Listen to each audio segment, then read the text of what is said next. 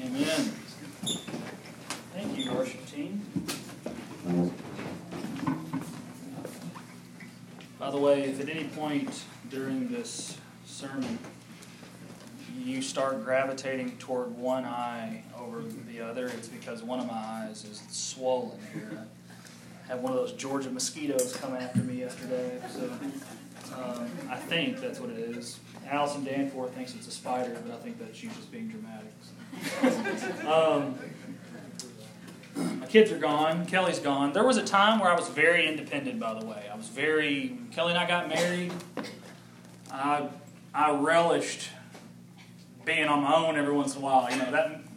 Not sure if it was a Red Box kind of night or if it was go out and, get coffee or go see a movie, whatnot. Now it's like I wake up in the middle of the night and she's not there and I go, I miss her.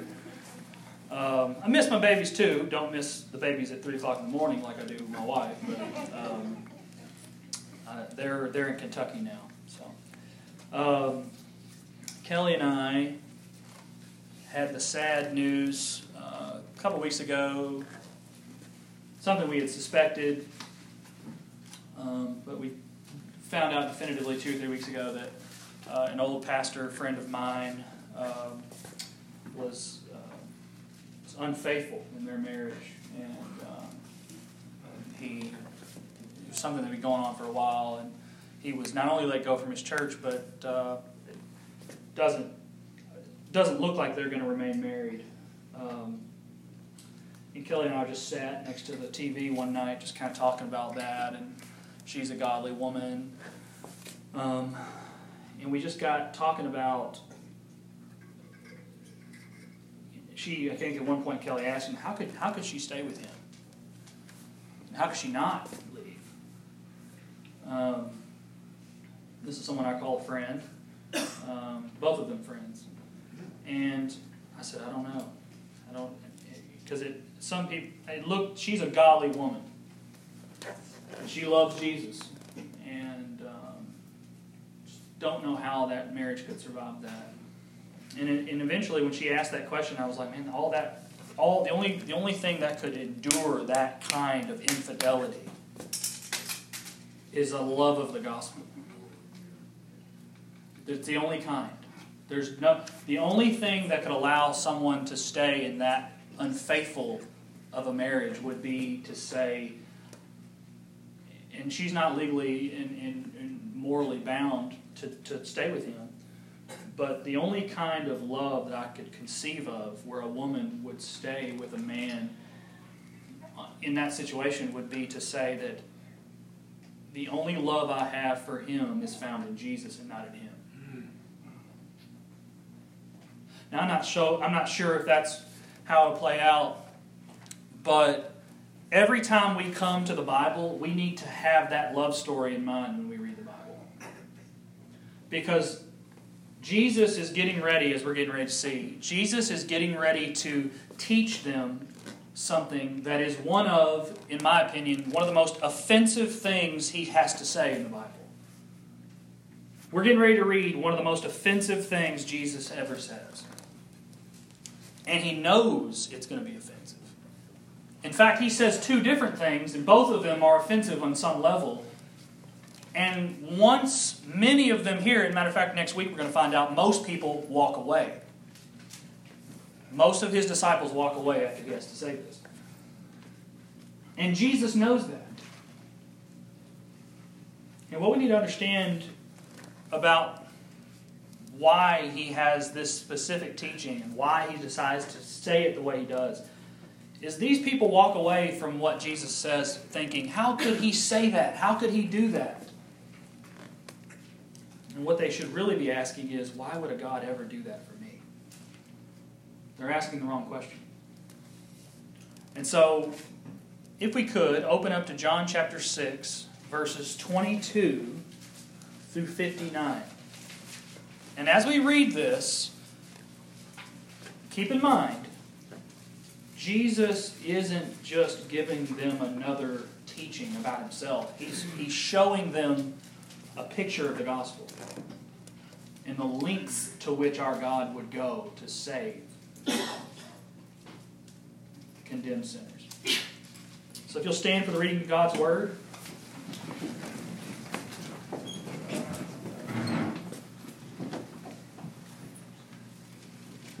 John chapter 6, verse 22.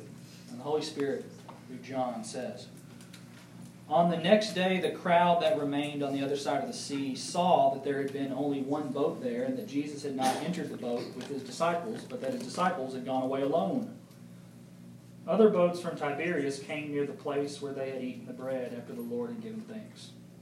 So when the crowd saw that Jesus was not there, nor his disciples, they themselves got into the boats and went to Capernaum seeking Jesus. When they found him on the other side of the sea, they said to him, Rabbi, when did you come here? Jesus answered them, Truly, truly, I say to you, you are seeking me not because you saw signs, but because you ate your fill of the loaves. Do not work for the food that perishes, but for the food that endures to eternal life, which the Son of Man will give you, for on him God the Father has set his seal.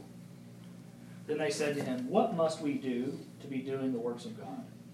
Jesus answered them, This is the work of God, that you believe in him whom he has sent. So they said to him, Then what sign do you do, that we may see and believe you? What work do you perform? Our fathers ate the manna in the wilderness, as it is written, He gave them bread from heaven to eat. Jesus then said to them, Truly, truly, I say to you, it was not Moses who gave you the bread from heaven, but my Father gives you the true bread from heaven. For the bread of God is he who comes down from heaven and gives life to the world. They said to him, Sir, give us this bread always. Jesus said to them, I am the bread of life. Whoever comes to me shall not hunger, and whoever believes in me shall never thirst. But I said to you that you have seen me, and yet you do not believe. All that the Father gives me will come to me, and whoever comes to me I will never cast out. For I have come down from heaven, not to do my own will, but the will of him who sent me. And this is the will of him who sent me, that I should lose nothing of all that he has given me, but raise it up on the last day. For this is the will of my Father, that everyone who looks on the Son and believes in him should have eternal life, and I will raise him up on the last day. So the Jews grumbled about him because he said, I am the bread that comes down from heaven. They said, Is not this Jesus, the son of Joseph, whose father and mother we know? How does he now say, I have come down from heaven? Jesus answered them, Do not grumble among yourselves. No one can come to me unless the Father who sent me draws him, and I will raise him up on the last day. It is written in the prophets, and they will be taught by God. Everyone who has heard and learned from the Father comes to me. Not that anyone has seen the Father except he who is from God. He has seen the Father. Truly, truly, I say to you, whoever believes has eternal life. I am the bread of life. Your fathers ate the manna in the wilderness, and they died. This is the bread that comes down from heaven, so that one may eat of it and not die. I am the living bread that came down from heaven. If anyone eats of the bread, he will live forever. And the bread that I will give for the life of the world is my flesh. That's spelling it out pretty plainly there. The Jews then disputed among themselves, saying, How can this man give us his flesh to eat? So Jesus said to them, Truly, truly, I say to you, unless you eat the flesh of the Son of Man and drink his blood, you have no life in you. Whoever feeds on my flesh and drinks my blood has eternal life, and I will raise him up on the last day. For my flesh is true food, and my blood is true drink. Whoever feeds on my flesh and drinks my blood abides in me, and I in him.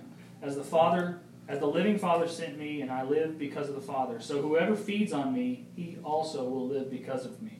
This is the bread that came down from heaven, not like the bread the fathers ate and died. Whoever feeds on this bread will live forever. Jesus said these things in the synagogue as he taught in Capernaum. Let's pray. Father, send your Spirit now,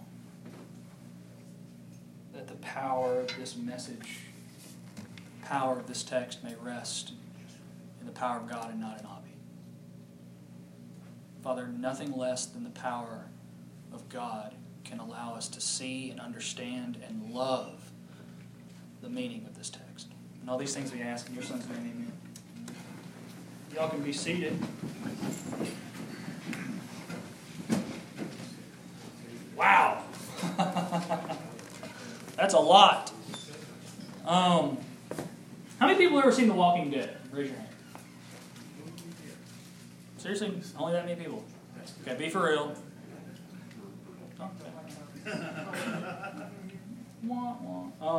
I have a friend I have a friend who lives on the other side of Atlanta. He's a pastor. And they film episodes of The Walking Dead behind his church. No lie. He told me that a few times it's like eerie. One time, he said, he came out of the church just having preached on the resurrection, and there were like zombies walking around in the field. That is about as bizarre and stunning as it would have been to hear Jesus say, if you want to have eternal life, you got to eat my flesh and drink my blood.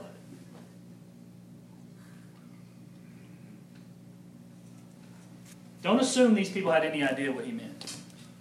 They should have. As Stephen read, we see the work of Christ in light of the Day of Atonement. We see what he's saying now in light of Exodus 16. There are Old Testament themes and imagery taking place here. But let's not assume these people had any idea what he meant, because we know, as we'll see next week, most of them left.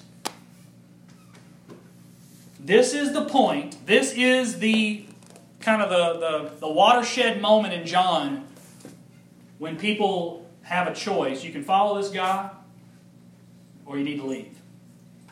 This is the point where Jesus stops being sexy.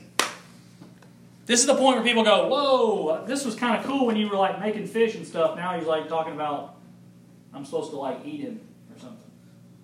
Imagine if you'd heard him say that. This is the guy that you crossed back over and then came back over to find this guy, thinking that he was really something that was really neat and he was doing all these amazing things. And now he says something like, you got to eat my flesh and drink my blood.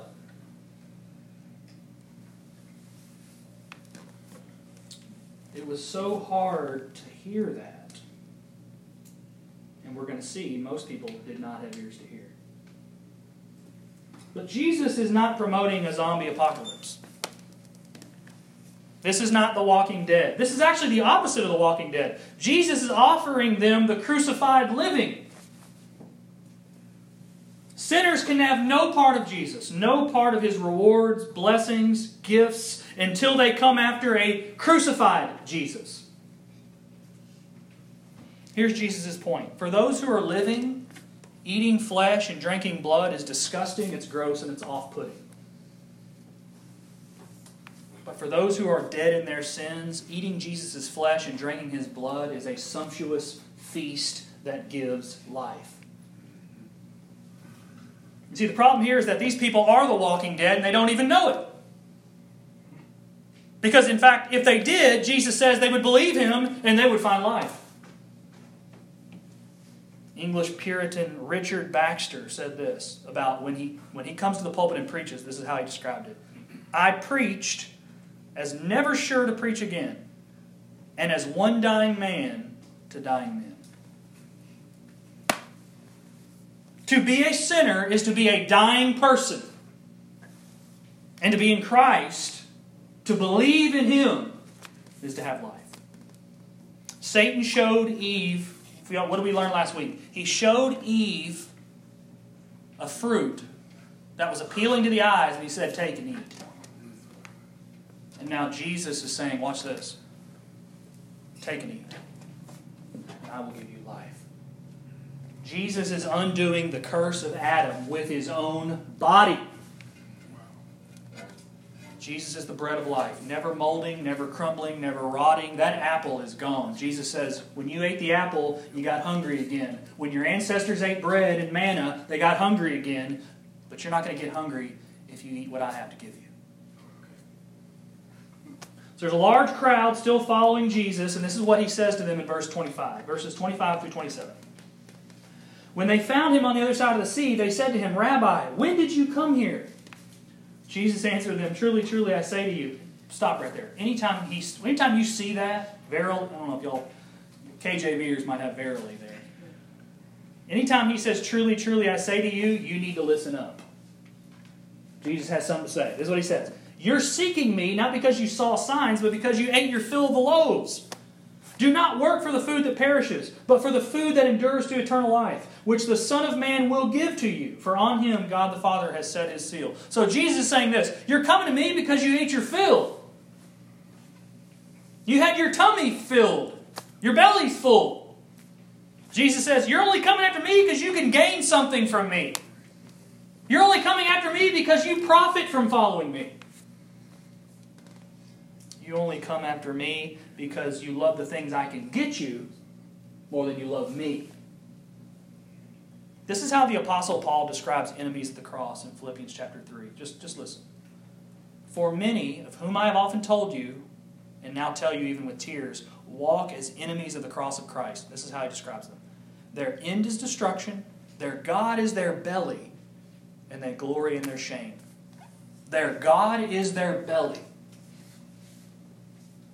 It does not take an ounce of faith, according to Jesus, to follow Him simply because He feeds your flesh. That's what a dog does. A dog will be your friend as long as you do what? You feed him. I'm sorry, dog lovers.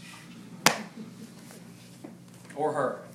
These crowds are, in some sense, not to be too dramatic and not to degrade them, they're doing what dogs can do. The second Jesus stops giving them miracles, they're going to stop doing what? Following Him. What Jesus is saying is this: you want to satisfy your most basic human carnal instinct. I have bread that will feed your soul. This bread will not perish and you will never hunger again. Jesus is telling these people, as He's telling us now, there are people in this life who will claim to be following Jesus, but in reality they're just feasting on something else. If your soul's spiritual diet in this world is Fox News, oh, it just went there. Jesus, you are not feeding your soul and you're going to go hungry. If you are spending more time kind of consumed with conservative political causes than you are reading the Word of God, you're not feeding your soul and you will go hungry. If you're following Jesus for what He can get you in this world and not simply in the next, you're following your most basic, visceral urge and you will go hungry. The problem with these folks in John 6 is the exact same problem with us today. We want to seek after Jesus for what He can do for us politically, socially, and financially, but Jesus came to be our daily bread, not our daily snack. Jesus says something really unique here. He says, I have authority to give out this bread because upon me the Father has set His seal. In ancient Near Eastern culture, when a king or an ambassador wanted to sanction something with his authority, he stamped a letter or whatever gift he had with a royal signet. And what Jesus is saying is, I've been commissioned and appointed for this very work by the Father. I have the seal of the Father to give out this bread. I have the signet, the appointed task. That's my work. Now here's your work. Believe in me. Verse 29, Jesus answered them, this is the work of God, that you believe in Him whom He has sent. Listen up here, okay? The surest sign that God is working in someone's life is that they believe in the gospel of Jesus Christ. That's what He says. Verse 29, this is the work of God, that you believe in Him whom He has sent. So on some fundamental level, we don't want to be people's judge, but at some fundamental level, Jesus gives us license to say, at some level, you cannot be a Christian unless you believe in the gospel. Someone can go to church, they can have kids in church, they can know Bible verses, they can be a great person, they can have a bunch of really good Christian friends, but if you cannot tell me what the gospel is, I have reason to believe that your works are not God's works. Jesus says, this is the work of God, that you believe in me. And it takes nothing less than a work of God for us to believe in Him. How frustrating it might have been for Jesus when immediately after telling them that it took faith, they come back with, well, show us a sign. Moses gave us manna from heaven. What they didn't understand is that it wasn't Moses who gave them manna from heaven. It was God, and the only reason He gave them manna in heaven wasn't just to supply them with food in that instance. It was to point to the real manna, which is Jesus Christ. After the Israelites ate the manna in the Old Testament, they got what? They got hungry. But Jesus says, whoever comes to me shall not hunger, and whoever believes in me shall never thirst. People who have not found Jesus in this life, friends, they are always consuming and they are never filled. we could, it's very possible, we could construct this church in such a way that we could get people to come and we could offer them a good. We could spend a lot of money and we could get a play place out here. We could get really fancy signs. We could get a really fancy stage and worship band, all the while never really offering them bread, just giving them things to snack on so that they can be here for an hour on Sunday and then they could leave, all the while having never really followed Jesus. We just gave them something to consume for an hour. To be a sinner without Jesus is to be an unsatisfied person. But this is what Jesus says. Blessed are those who hunger and thirst for righteousness, for they shall be satisfied. How many people have ever heard a new song that you loved and you just kept listening to it over and over and over? Raise your hand. Logan, what was it? I'm kidding.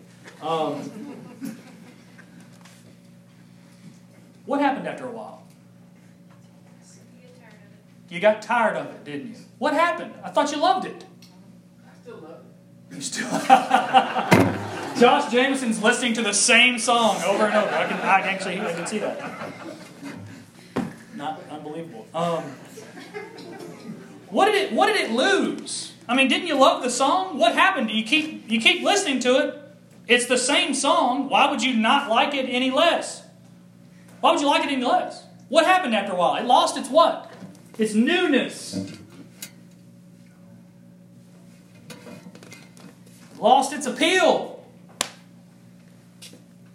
How many people have ever gotten into a TV show you really liked? Probably Netflix. I wish Bob were here. Like, what's Netflix? After a few seasons, how many of y'all watch Netflix after a few seasons? You're like, I got bored. Found a new one. Y'all don't raise your hand now, do you? How many people were ever happy how many people, raise your hand, were happy to see the warm weather come after it was so cold this winter? How many people, down, now again, how many people are now tired of the warm weather? Okay, there you go. Do you see a pattern here? What's my point? God has made it very clear through almost every sense we have that nothing will keep you satisfied. Not with the food you eat, not with the songs you listen to, not with the shows you watch, not with the weather you feel. This morning when we partook of the Lord's Supper, what we were saying was we're testifying that Jesus is the true bread, and we have finally found satisfaction. That's what we're telling the world and the church when we eat that bread and we drink that juice. The Lord's Supper is a picture of Christ giving His flesh and His blood so that we can finally find satisfaction in this world. This is how God is glorified. John Piper's famous saying, God is most glorified in us when we are most satisfied in Him. If God cannot satisfy you, if God is your little compartment that you put in this little corner here while you've got your other life around here, that means you're finding your satisfaction somewhere else. You're just giving God His due too. That's not how Christianity was designed. What Jesus is telling these people is, no, I'm not just one meal, I'm the meal. I'm the main course. I'm the point. I'm the one you're living for. And that is the only way you glorify me. That's the only way I know you. He came down from heaven that He might satisfy us completely in all that we do. Scholars have long noticed that there is no Lord's Supper scene in the book of John in the way that there is in the other Gospels. You ever notice that? And most scholars believe that John didn't need to include it because he includes John 6. I am the bread of life. Jesus is essentially telling them the same thing here as He did in the upper room. This is my body broken for you. So, if you're in this crowd right now, even if you're one of the 12, we're going to see next week, even the 12 had a problem with it. There are many people at this point, as Scripture will tell us next week, there are many people at this point who said they were a disciple of Jesus. And they fell off. So just imagine you're one of those people right now, having just heard Him say, you got to eat my flesh and drink my blood. if I didn't have the Spirit of God in me and I had no idea what in the world he was saying, I would have been like, I thought this guy was the Messiah. Now he's telling me he wants to eat, that I got to eat him. I'm out. I would have been out. Instead of backtracking and Jesus probably, we would think that Jesus would be like, no, guys, no, you're not understanding here. What I really meant, let me try to explain it. Before you leave, give me a chance here. He didn't do that. Jesus doesn't do that. He knows what he's getting ready to say. What he has said is offensive. And you know what he does now? He actually follows that with something that's even more offensive. And matter of fact, I think the second one's to our flesh is just as offensive. Before we get to what he says, he does this for two reasons. What Jesus says next is designed to do two things. It's designed to offend the unbelievers, and it's designed to encourage and comfort the believers. Jesus is about to teach them about faith because he wants them to find out who really believes. Now, before we get into this, church, I want to ask you this question. Okay? I've got to preface this because this is really, really, really deep, what he says. And I would venture to say a lot of people haven't read this. Just ask yourself. Don't raise your hand. Josh, don't raise your hand. Okay? Just think to yourself. Why do some people hear and believe in the gospel and others hear the gospel and don't believe? Have you ever thought about that? I hope you have. Why is it that some people can spend their entire lives in church, take the Lord's Supper, be baptized, even claim to profess and follow Jesus, and yet they don't? But yet, sometimes their brother sitting right next to them or their sister heard the same gospel, did the same things, and does. How many people do you know? Raise your hand if you have someone that you grew up with in church who now doesn't really follow Jesus, but yet you do. Why did that happen? If God's all-knowing, God's all-powerful, if He's sovereign, if he can look in the future and know things, why did He create it like that?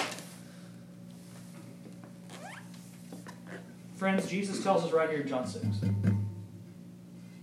And His answer, surprisingly, is not free will. Now, let me preface that. In some sense, we all have free will. Okay? The reason we don't talk a lot about it is it's basically assumption, meaning I assume you used your free will today to get up out of bed and put on pants and come to church. We're not robots and we're not animals. The problem is not that we don't have free will. The problem is that we've used our free will to reject God and run away. All have gone astray, is what Paul says. Not one sinner has used their free will any better than the other sinner has. We're going to see next week, Jesus says, the flesh profits nothing.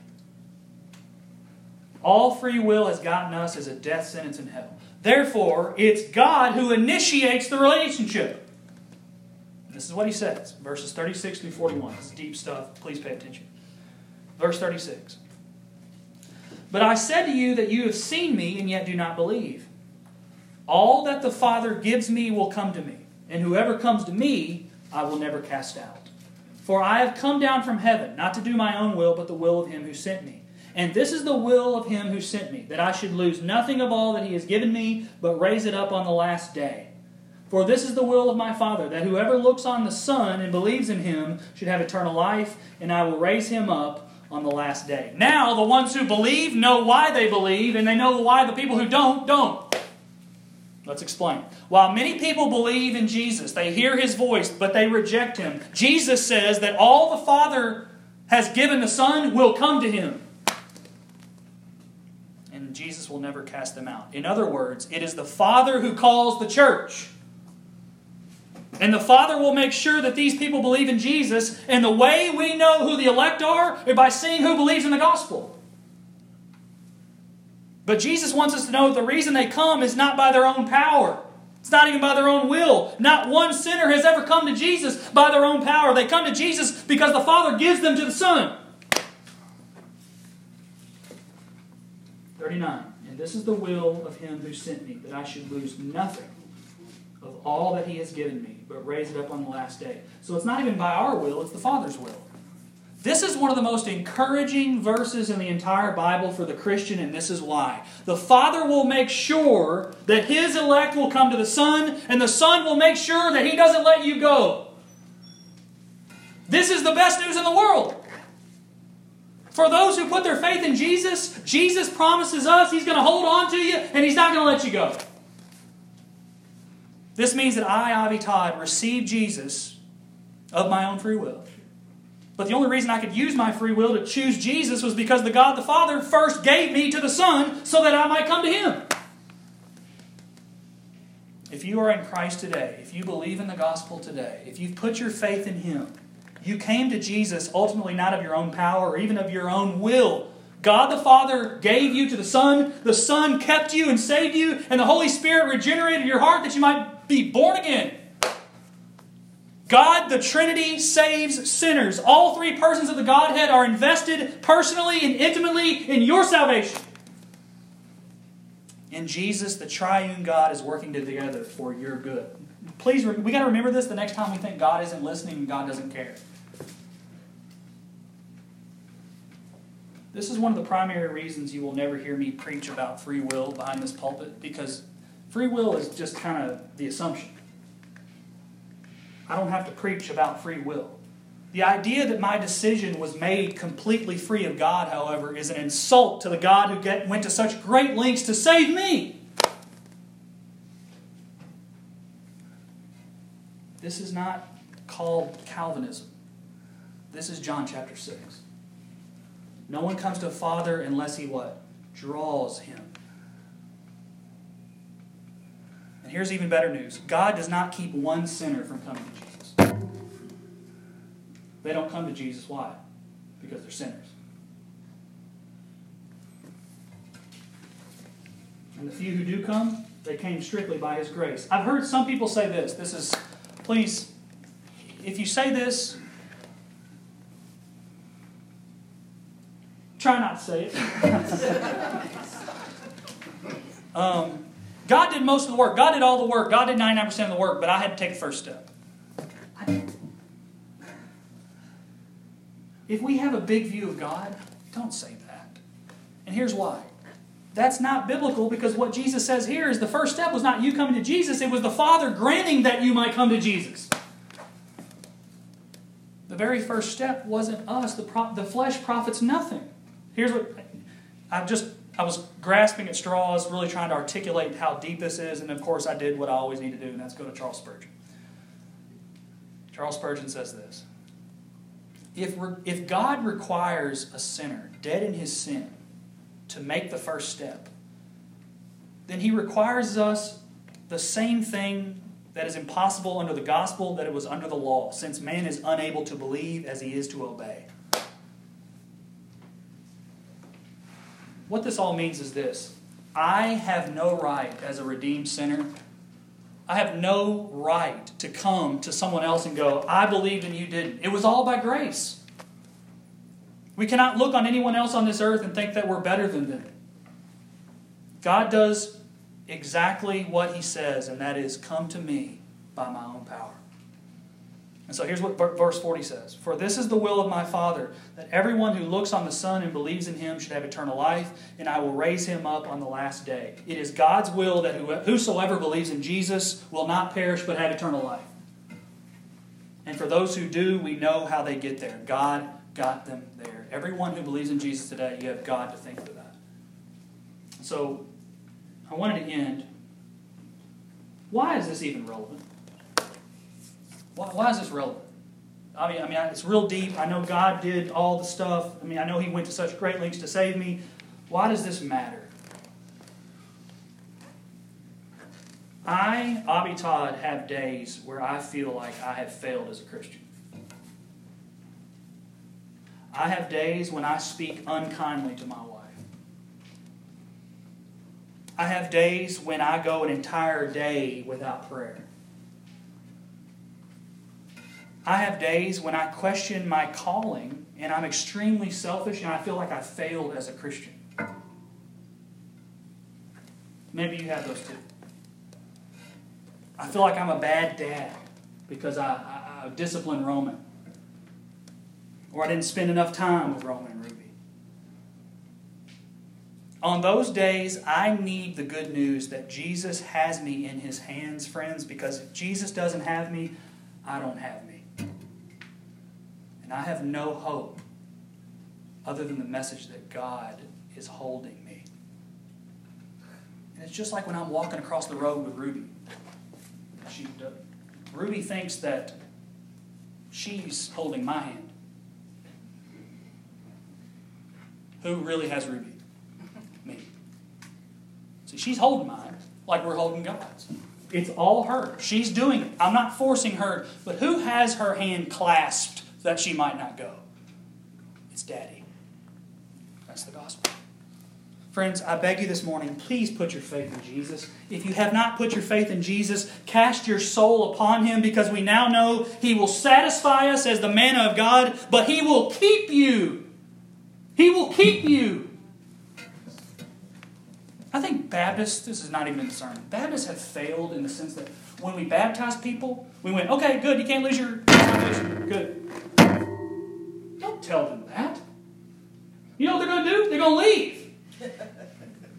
That's the wrong thing, because now you've told them they can do whatever they want. Now they're still saved. No, that's not what Jesus says. Don't let the sovereignty of God cancel your responsibility to follow after Him and run the race.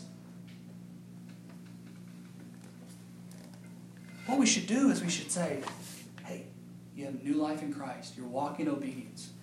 Seek after Him. But hey, He promises it's not under your power, and He's got you. It's just like when one day my dad used to be a swim coach. What he did when he got me in the water was not, hey, you can't drown. Oh, good. He said, kid, come on. Who had me the whole time? Dad did. That is the gospel. I think we play these games about sovereignty and free will. I think what we should do is, it's us living our lives, but we have to live our lives with our sin, with our suffering, with parenting, with marriage. Life is hard, and we need the message that God's in control. Because if He is not, who wants to live in that world? It's horrible. The next time you turn on the TV, there's probably a 50% chance something going on in the world right now that's going to make you go, my goodness, we are headed to hell. And the only thing that's going to keep you from getting angry, God's in control. That is Christianity. It doesn't cancel human responsibility. It's the net when you fall. We need to live in a world where we know that a big God works all things according to the counsel of His will. And we need to live the Christian life knowing that every step we took, Daddy was right there. That is the walk we walk. And I don't want to walk any other walk other than knowing the hand of God is upon me. If you believe in the gospel today, you cast your soul upon Jesus and you believed in Him, and that was your decision. If you have not done so, judgment is upon your head, and the only way to find salvation is in Jesus Christ. Come forward. But if you're living your life right now as a Christian thinking that it's all by you and on your power, you're still in the Old Testament thinking that you can fulfill the law. The new covenant of Christ says that now He has put His power in our hearts that we might not turn from Him. That's the glory of the gospel. Let's pray. Father, we've come because You've granted us to come. We've come because You've drawn us to You. Father, give us the strength and the power.